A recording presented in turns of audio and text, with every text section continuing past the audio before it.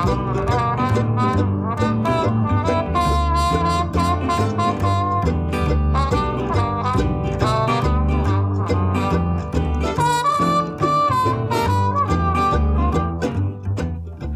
and welcome to On the Ledge podcast, episode 141. And today we're root bound.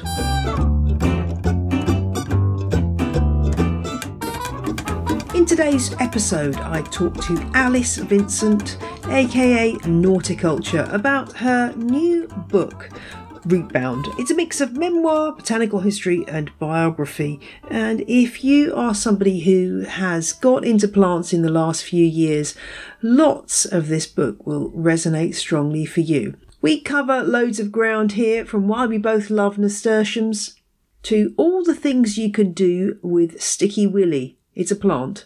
Keep it clean. And we also talk about Alice's other new project, an audiobook all about sowing seeds. Fantastic. That's coming up shortly after a tad of housekeeping. Thanks for all your lovely feedback on Diva Week. I'm glad to hear that you all enjoyed the expert advice from our clutch of growers who were so brilliant at giving you the lowdown on these plants. And I am super chuffed that people are still committing to become patrons, even at this time of difficulties financially for so many people. Chris and Darian became legends, and Erica became a crazy plant person. So thank you to you trio of lovelies. And thank you to Suturbox from Belgium, who left a lovely review for On the Ledge on Apple Podcasts. Long-time listeners, or those who have binged on every episode of On the Ledge, may remember that Alice Vincent featured back in episode 14. Blimey, that was a long time ago, when I talked to her about balcony gardening. Since then, she's got a new balcony and she's changed jobs. She was writer and editor on the arts desk of The Telegraph, but now she's features editor at Penguin Books. But she's perhaps better known to the gardening world through her Instagram account Nauticulture, which also translated into a column for The Telegraph. And her book, Rootbound, Rewilding a Life, is out now. This isn't a how-to or a glossy coffee table book. No, this is an account of Alice Vincent's encounters with plants from her childhood through a rocky period in her personal life that led out the other side to a greater appreciation of the plants around her. This interview was recorded in mid-May, so if you're listening further down the line when perhaps the world is a slightly different place, then you'll forgive the references to lockdown and so on. But that's the world we're in right now, so that's what we're dealing with. And as you're listening, do check out the show notes for links to Alice's book and also details of her audiobook, Seeds from Scratch. It's really nice to have you back on the show. You were a very early guest, as I remember, talking about balcony gardening. That was a long time ago now. It's got to be 2 years ago. But you're back on the show to talk about a couple of things. But the thing I want to talk to you about first is your lovely new book, Rootbound, Rewilding a Life, which has got a super cover on it. I have to say, props on the cover, because it's very lush and leafy. And this book, I think, has caught the imagination of lots of people who, given the current insert pandemic cliche phrase here, the current situation that we're in, the unprecedented situation, has caught people's imagination. Just tell me a little bit about what the book's about and how it all came about.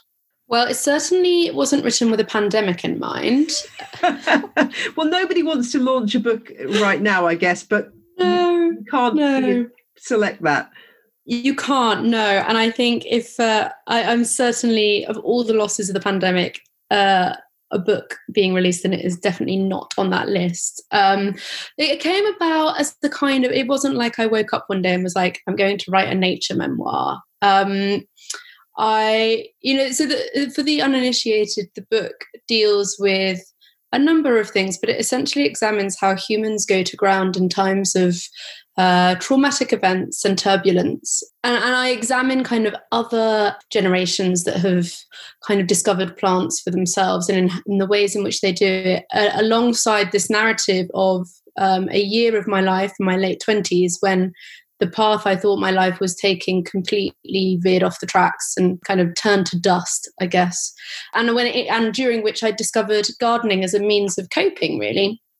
And as a writer, I started to write about it, 6, 8 months, a year after the fact. And eventually it kind of appeared that actually maybe it could be a book. And plants for me have always been the plants that make themselves interesting to me are always the ones that have stories. And that's how I learn plant names and plant facts and whatever tiny amount of botany I've got. It's from learning the origins and stories of a plant. And so it interweaves these narratives of plant stories with that of my own. And it's all about, I guess, the relative therapy that gardening and growing things gave me at a time when not else much did, really. Now, you are classified as a millennial, and yes. I am not a millennial. I think I'm probably about a decade older than you. Tell me about being a millennial and plants, because there's a lot of cliches out there on the interwebs about millennials and their house plants. But as part of that generation, how does that kind of cliche make you feel? And is there a kind of way to bypass that to get to an actual nub of truth about how millennials are interacting with plants? Such a good question. So I've had quite a lot of people generously talk to me about Rootbound, and they think the whole thing's about houseplants. And I think that might be because of the cover. It's got a very kind of botanical, indoorsy, planty cover of it. But it's not about houseplants. It's about the need for the outdoors, and it's about this constant searching for the outdoors. It nevertheless acknowledges that for many people my age, discovering houseplants was a kind of gateway to gardening more widely. And there's nothing wrong with houseplants; they're brilliant. And I think to answer your question about how those cliches help make me feel, I think it's such a limited understanding. And I definitely think there is a grain of truth. It's a trend. And I'm sure, as you've investigated on your brilliant podcast, it's a trend that's popping up for lots of reasons and is very established and brings a lot of people joy. But it's also representative of a wider need to engage with the soil, with the ground, with growing things and with nature. Because my argument that I kind of make in the book is that those born after 1980 and grew up in the subsequent years, we were the first generation to grow up with the internet. We were the first generation to grow up, to grow up without the internet, the last generation to grow up without the internet. And my childhood, which was one of being outside, was also very much one of being sit down. This is Microsoft Windows 95. This is your Game Boy. This is your first smartphone. This is MSN Messenger. We learned to do things really, really quickly, and we learned to cultivate a reliance upon instant gratification. And is it any wonder that we get to our adulthood and we're desperate to slow down? And gardening offers that opportunity to do so. Yeah, I think that's a very interesting point. I think your Windows 95 was probably my ZX81. Loading games on a tape player. I'm probably like the only person who's listening to this who can remember that experience. But anyway, that taught you patience, I can tell you. Waiting half an hour. I can believe it. But, yes, something wonderful about that anyway. But this is not a computer games podcast. One of the things I loved in the book was your description of your interactions with plants as a child, which did ring a lot of bells for me as a child of the 70s and 80s, talking about things like sticky weed. Although I have to say, I don't know if that was sanitized for the book, but down my way, it was Sticky Willy. And that plant. It was called Sticky Willy too. It shouldn't have been sanitized. I don't know. I think that was I'm just joking.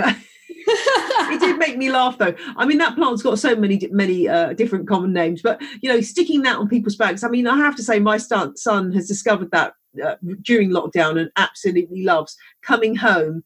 And he really only festoons himself in it, but coming home covered in sticky weed at the end of dog walk. But also using things like dandelions and grasses. I was going to ask if children still do that, but obviously they do, because my son certainly does, and I'm sure not alone. But do we spend quite so much time, do kids these days spend quite so much time doing that kind of thing with plants? I wonder if lockdown actually has given them more opportunities to fiddle about with plants in a kind of idle way and find out lots of interesting things about them. I really hope it has. Yeah. I mean, I live next to woodland, close enough to kind of the main stretch out of the woods. From the balcony, I kind of hear it.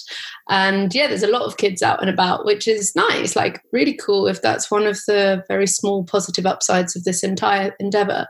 Do kids still do it? I mean, I moved to a village when I was 4, and I've lived in cities for nearly 15 years now, and I don't have any children, so I'm probably not the person to ask, but certainly that I do, if I think about my childhood, for all that I said about spending time indoors, there was also an awful lot of freedom. Like from the age of about 7 or 8, we were kind of just let to roam the village because everyone sort of knew each other, and there wasn't really that much trouble you could get into. If you were probably going to one another's houses or you're going into the fields. So there was really, there literally wasn't really that much stuff to play with, but we could go roaming in the countryside to our heart's content, really, which sounds terribly idyllic. It was also, by the time I got to about 13, like excruciatingly dull. So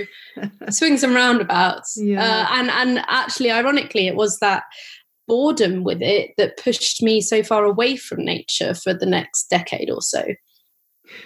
And did you find as an adult that some of those plants that you'd kind of forgotten about sort of came back into your view?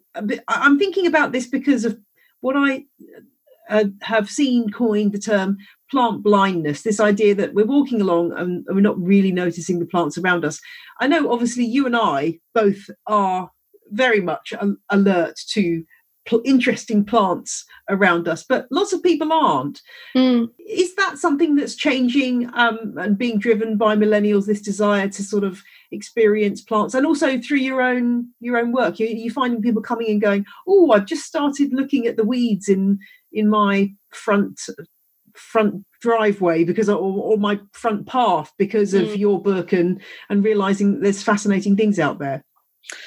I wish there were that specific examples, and that would be amazing. So I've definitely been very, very touched by the number of people who've got in touch saying you've made me notice nature more, or you've made me so much more aware of like plants and the natural world around us, which is like when you kind of write a book in all its various grisly unpleasantness, I would never have been so grand to imagine that was something that might happen as a result. And that's really so heartening. Are we noticing more? What has been really interesting in lockdown is the number of people who have been seen on social media and stuff asking for apps which can help them identify plants and birds and other bits of nature. There is a real hunger. People are suddenly really fascinated with it, because I think especially if you've only got your mile or so radius in which to walk around most days, and obviously those rules are changing in the near future, but we're still realistically going to be relatively limited on where we can go, then actually it's so much easier to notice the differences, so much easier to notice cow parsley turning up, it's so much easier to notice the hawthorn blooming because you're walking that every single day. And we are plant blind. I mean, I can't remember the statistics, there's a brilliant book released earlier this year called Losing Eden by Lucy Jones, and in it she gives the numbers of plants recognised by our generation, by that of our parents, and by that of our grandparents. And the numbers are just completely, I think millennials recognise like 10% of something that their grandparents would know the names of. So we are incredibly plant blind. I'm still very plant blind. And that's what's so shocking, is that we are at a stage when we're having to gather that information ourselves, and it's quite daunting to know where to start. That's an interesting one about the plant apps, and I've seen the same phenomenon, and it really interests me because old school me says plant apps are not the answer. However, my son has decided to do a survey of all the spiders in our house. And cute. I was absolutely blown away when he went onto Google Lens on my phone and immediately identified accurately a species of spider using Google Lens from a very blurry photograph. And I was like, wow. And I thought, actually, this can work to spark interest, because I think if you see a spider or indeed a plant and you don't know what it is, it's kind of it can be a mystery that just remains a mystery. Whereas once you can put a name to something, you can go and study it, then that's a good thing. But what I do find though is when I ask for an ID of a plant on Twitter or something, that all the answers that come back from somebody who's using an app are always incorrect, and all the people who are the experts come back with the right answer. So I'm in two minds about these apps. I don't know how you feel. It's a similar kind of thing. I mean, when I first started gardening, I used PlantSnap as a means of helping me to identify and grow things. But the thing is with PlantSnap is that, which is now called something else, I think, Smart Plant. It's been through a million different iterations. That those plants are diagnosed and identified by real people who are experienced at the other end. So it's not automated.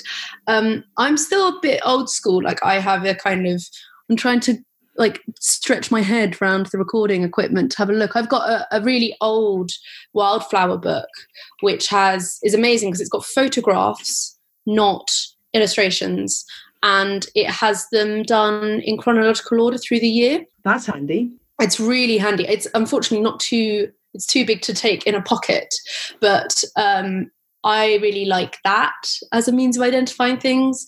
And of course, the beauty of existing in communities like you and I do, like Instagram and other social media, is that, you know, without being a total irritant, if I'm burning with a curiosity, I tend to text someone who I know will have the answer. But yeah, I mean, technology is a funny thing. Like most of my plant information has come from the internet. It's come from like Instagram or reading people's blogs or delving into Gardeners World forums, and books. Like books really helpful, but I don't think we can be too puritanical about this, because while people might have the wrong answer, if, as you say, if it encourages a curiosity, then they'll find the right thing out. Yeah, I think that's really true. And hopefully, as you say, it sparks the curiosity and makes people want to go deeper. I do love all my native plant books, which are many and various. But at the same time, as you say, the immediacy of being able to plug something into an app. I mean, great when you've got an app that's got some human beings behind it as well, and get some answers, some possible answers. I think that is invaluable. Talking further about Instagram, you run the account Nauticulture. Tell me the origins of that name and what you use Instagram for. So the name came to me, I can still remember it. I was sat on the top deck of the 68 bus. It was around, I think it was the 8th of December 2015. I have like quite a scientific memory for certain things. Yeah. I can't remember what I did last week. I'm so impressed. Well, it's just certain things. My dad has this amazing ability to remember dates, so I kind of try to practice the same. And I was on the way home from one of the first Christmas parties of the season when I was an entertainment journalist, which essentially makes everything exhausting from about mid-November until actual Christmas, and you're so done. You never want a Christmas party ever again. But I was on the way back from this Swish party, and I was sat on the top deck of the bus, and the windows were all steamed up, and it just appeared to me, it was like Nauticulture. And I'd been thinking of what to call this account for quite a long time. I wanted to express that I was a rank beginner. I wanted to express that it was about gardening, and I didn't at that time want to use the word gardening, because I think even in the past 5 years, gardening has had its own natural rebrand, but at that time it was a deeply unsexy word. So I guess it's a portmanteau of horticulture and the sense of nothingness, so like having no knowledge, knowing nought, I guess. So yeah, that's where the name came from. And what do I use Instagram for? Changes all the time. Initially, I used it as a means of exploring and dipping a toe into the world of broadcasting my curiosity and affection for gardening and my nascent self-education in it. I still think it inhabits that, but what's weird is that now I use it as a means of explaining things and giving out information, which is rather the reverse. And I suppose it's also, for me, very much a community. I've made some genuinely really wonderful friends on it. And it's, you know, at its most basic, it's content, isn't it? Like I put out photographs and I send, I draw attention to the things that I've written, and I like to share little videos and things. For me, it's an exploration and celebration of all the good things that come in gardening in small urban spaces, which I felt wasn't particularly well catered for. One of the delights of your Instagram is your balcony tours. Now, we covered your balcony a little bit in the previous episode that we did, but give us a balcony update. What's been happening out there? I think I've got a new balcony since. Quite possibly, actually. New balcony, yeah. So I moved from a very exposed north-facing balcony to a very sheltered west-facing balcony, which is surrounded by trees. So I'm looking at it now. It's very green and beautiful. It's also very shady, but it's growing well. The hostas are enormous. Fatsia japonica is doing its thing. I've had a bit of a shuffle around recently because I found this ladder by the bins of my estate, and it's like beautiful vintage green ladder, and I brought it back. So that's now holding all of my nasturtium seedlings, which mean that on the other side of the wall, I've got a load of hardy geraniums in troughs up on the wall. So yeah, it's growing. It's fit to burst with seedlings, like I imagine most people's growing spaces are at the moment. Finding that ladder, oh my gosh, I'd have been so made up coming home with that. I bet you were too.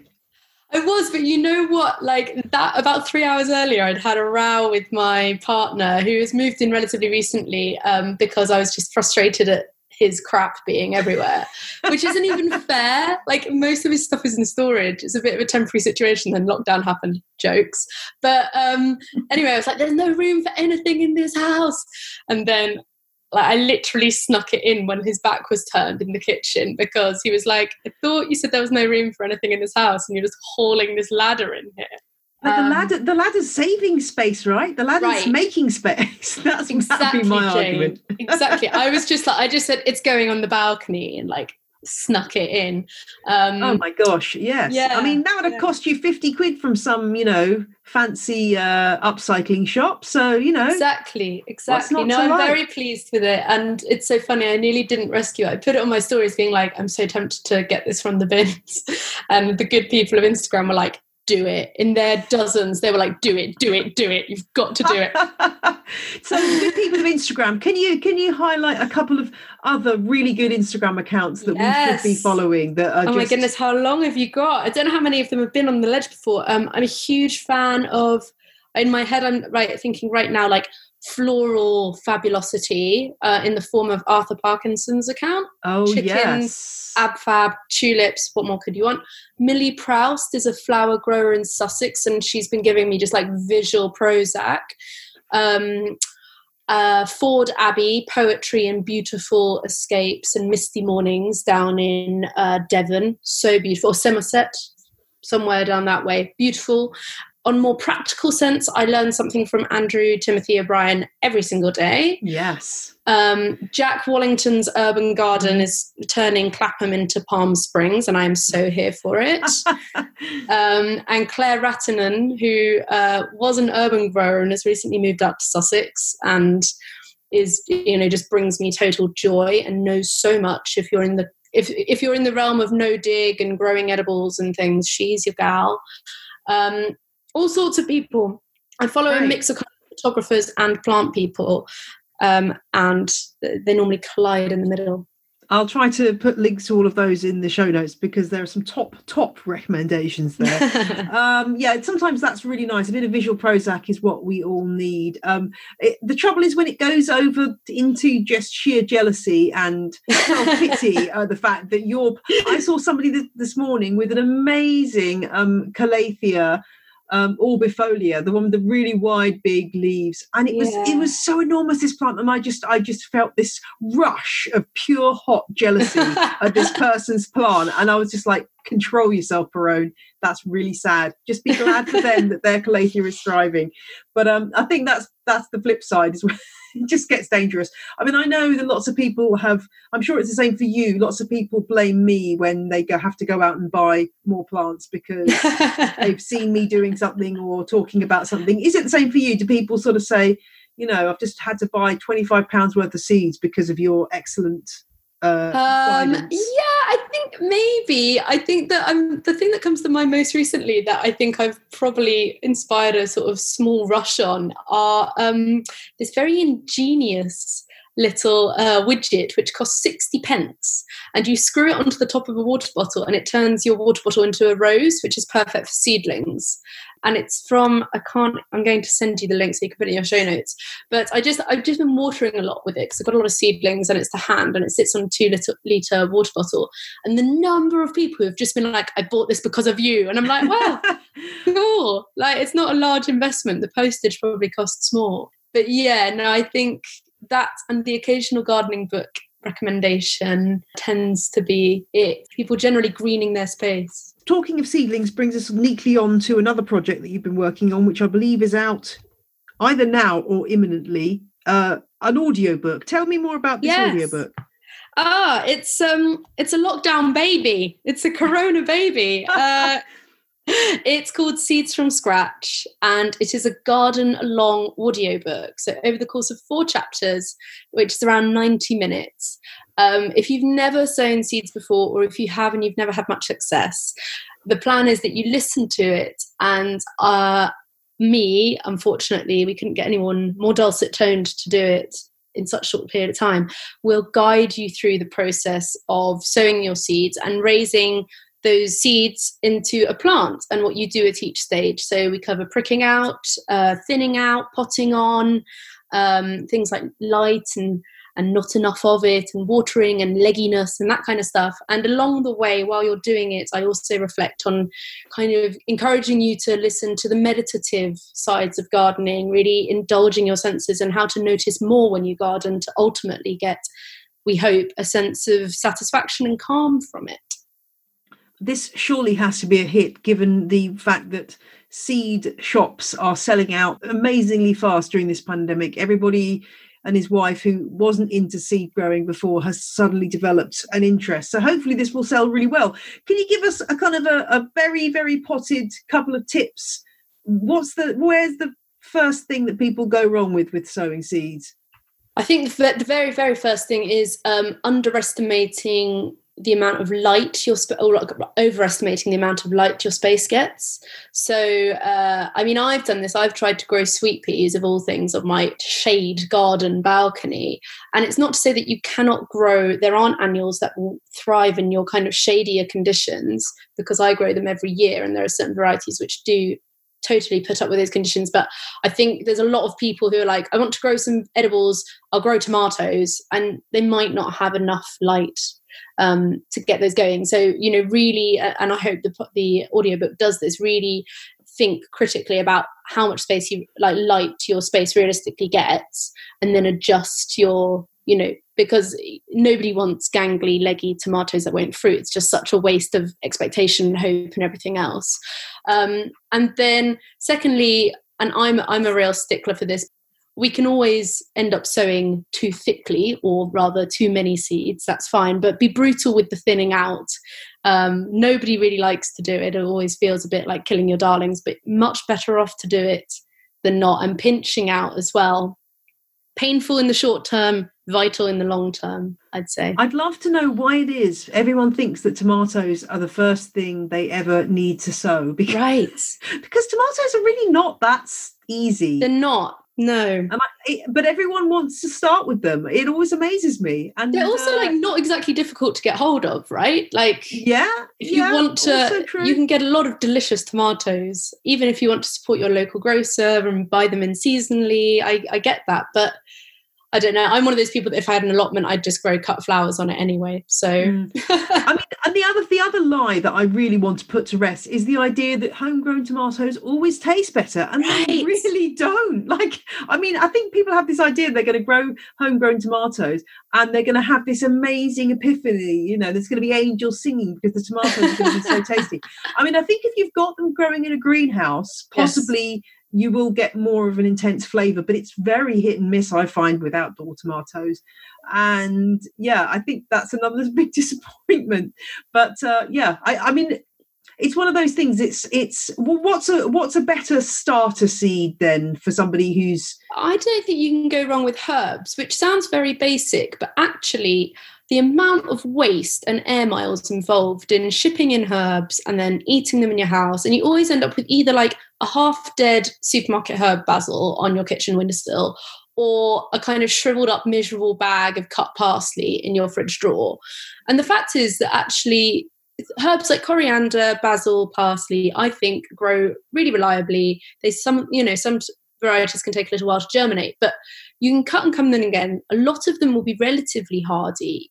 I keep parsley outside all year, and I know that I'm in London and it's a bit warmer, but still. And the satisfaction of cutting your own herbs, which you can use in a whole variety of dishes, is likely to be far greater than, as you say, these tomatoes, which you nurture and nurture and nurture, and then you have a crop and most of them are green and some of them aren't that tasty. I'd also say salad leaves as well. You can grow so many really interesting salad crops. Mitsunas, mustards, pea shoots, which are so fresh. I mean, when I work outside on the balcony, I just end up eating most of my pea shoot crop just idly while tapping emails because they're like sweets. They're so yummy and sweet and gorgeous. So yeah, I'd say stick to the leafy greens, and just because you'll get so much from them and you'll be able to eat them with everything. Yeah, I think that's a really good advice. I just love just chucking a few coriander seeds just from a big bag from the supermarket, and they just grow. I mean, and you've got this wonderful crop. I mean, I just had one particularly good crop last winter, I think it was. And I just remember picking them, and I was just the smuggest person alive because I literally had bagfuls of this fresh coriander. Yes. I know not everyone likes coriander, but it was so good. And I normally have a reasonable amount, but that year it just felt so abundant, and I felt so Lady Bountiful giving away these bags of coriander to people. And it smells so good. Oh, it's amazing. I know some people find it soapy and horrible, but I just love coriander. That's very, very true. Well, I hope that the audiobook sells well. How can we get hold of it? So I believe it's going to be available through iTunes, and if you're an Audible customer, I think you can get it through there as well. And Seeds from Scratch, and I will be definitely shouting about it online. So if you want to join in, we are sharing photos of your seed sowing station and you sowing seeds. So stick them up and tag me and hashtag Seeds from Scratch, and that would be fun as well. Awesome. Much as I do love sowing seeds, but I am also a big proponent of the perennial vegetable. And yes. I think that is another area that is just right for people who are getting into vegetables to get into. I mean, I feel like I'm some kind of crazy tent evangelist about these plants. Have you ever tried any perennial vegetables? I've not, because the thing is, like, on this space that I'm on, most of the plants on the balcony are perennials. I'm a huge perennial fan, like in terms of design, in terms of growing them. I love it, but there's not a lot of space and there's not a lot of light, which means growing edibles is a bit of a challenge. And certainly giving over space to them for the course of a whole year is, you've got to be a top plant to earn that level of space on the balcony. Yeah, I hear you. But they are amazing. And like, I know people, I think people don't even know that you can get perennial vegetables. And of course you can. So you're wise to preach about it. Yeah. I think it's, as I say, it's my ongoing mission to convert people to the mission. The other flower, is there any particular flower? You talked about sweet peas. Is there any other flower that is really your number one thing to try growing from seed? I quite like growing cosmos from seed, but actually beyond that, nasturtiums are probably the number one. Oh, yes. And they're what I've got growing at the moment. And because of lockdown and the aforementioned challenges of getting seeds, I've actually been able to buy nasturtium seeds in quite a variety in the supermarket. So I've sown so many of them, and the ladder is going to be a kind of tower of nasturtiums later on this summer, I hope. And I love them because not only are they entirely edible, so you can eat them, but they're just, to me, they're really easy. They're a great one to grow with children because the seed's quite big, so they're good for little hands. And they will grow in incredibly poor soil. If you don't have any compost, you could literally do it in the scraping, the sweepings of your patio, I'd imagine. And if you don't water them too much, they only flower more. Like, they're kind of brilliant. For me, they always really remind me of holidays. And so I'm a nasturtium fan. I'm with you. I'm totally with you. I love the idea of a nasturtium tower on the ladder. That sounds amazing. Yeah, they are amazing plants. There's so many different things you can do with them, and they're so tolerant of different conditions, whether they're in full sun or shade. Yeah, they're fantastic. And I'm just looking at the other thing that I absolutely love. Now, perhaps you don't have enough sun for this on your balcony, but English marigolds, pot marigolds. Yes. Oh my God. Yes. I never sow any. They just self-sow in my vegetable patch, and they give me so much joy at the minute. They're just so ridiculously bright orange. Yeah, and if you're into like herbalism, or you want to start with a bit of herbalism and different medicinal uses for plants, then obviously marigolds, calendula they've got all sorts of uses. I had a packet of calendula seeds, and I actually sent them to a friend. So I'm going to have to track down some more, maybe when the garden centre's open, and get on with that, because you're right, they're brilliant. They're so cheery. And zinnia as well are another example. We're just about getting into zinnia sowing time, I'd say. And very cheery, very bright. Which is, when it's like one of those slightly chilly spring days, you're like, can I handle the luminosity? And it's like, yes, you can. Wait a few months. You'll want it. I've got a book recommendation for you. Have you come across the book called Vickery's Folk Flora? No, you might love this book. You might love this book. It is I've just got it here. It is an A to Z of the folklore and uses of British and Irish plants. So basically, this guy has collected over many decades all the different common names and stories behind British plants, and it's such a good book. It's really, really good. And I'm just looking up some of the names of Calendula officinalis or marigold. Apparently they call it merry-go-rounds in Dorset, nobody's flower in Wiltshire, and Mary Gowland in Northumberland. So there we go. Brilliant. And apparently it was used to treat measles. There you go. It's a really interesting book. Yes, I'll put it up. I'll put it up on my Insta. It's a really great book, actually. And I thought it might be one that you might enjoy. Yeah, that sounds right up my street. Thank you. It is. It's a massive tome, though. It's not one you're going to be sort of wandering around with, because it's huge. It's like a brick, but it's great. It sits next to Morve Greaves and Modern Herbal, the two slightly, like 70s tomes for bed night reading. Yeah, exactly. Well, it's lovely to talk to you, Alice, and I'm so delighted to have been able to chat to you about Rootbound, which is a fantastic book. I will put details of that in the show notes. That's out now, and I would say in all good bookshops, but unfortunately at the moment, as we speak, not quite. No. But hopefully soon. And is there an ebook? Is there all those kind of good things of that?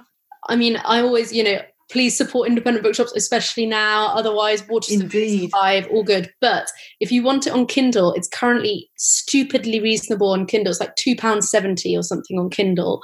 Oh, and audiobook is not that cheap, but it is read so beautifully by an actress called Fiona Hampton, and she does such a gorgeous job. So yeah, audio, ebook, physical copies, all in existence.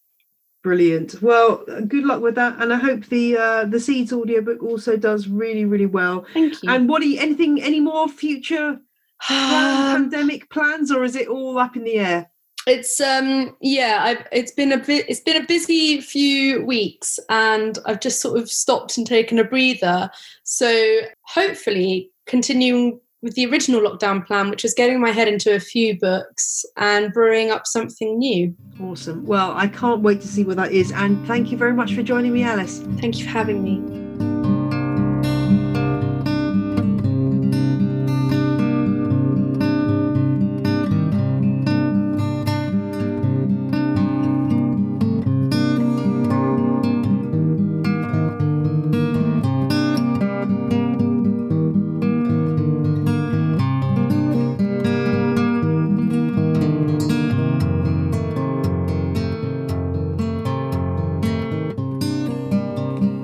To today's guest, Alice Vincent.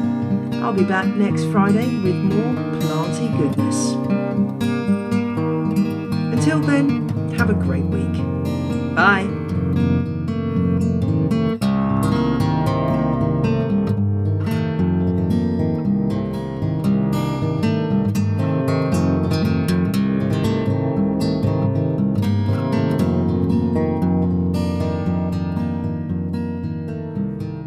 music you heard in this episode was Roll Jordan Roll by the Joy Drops and The Encouragement Stick by Dr. Turtle. Both tracks are licensed under Creative Commons. See the show notes at janeperrone.com for details.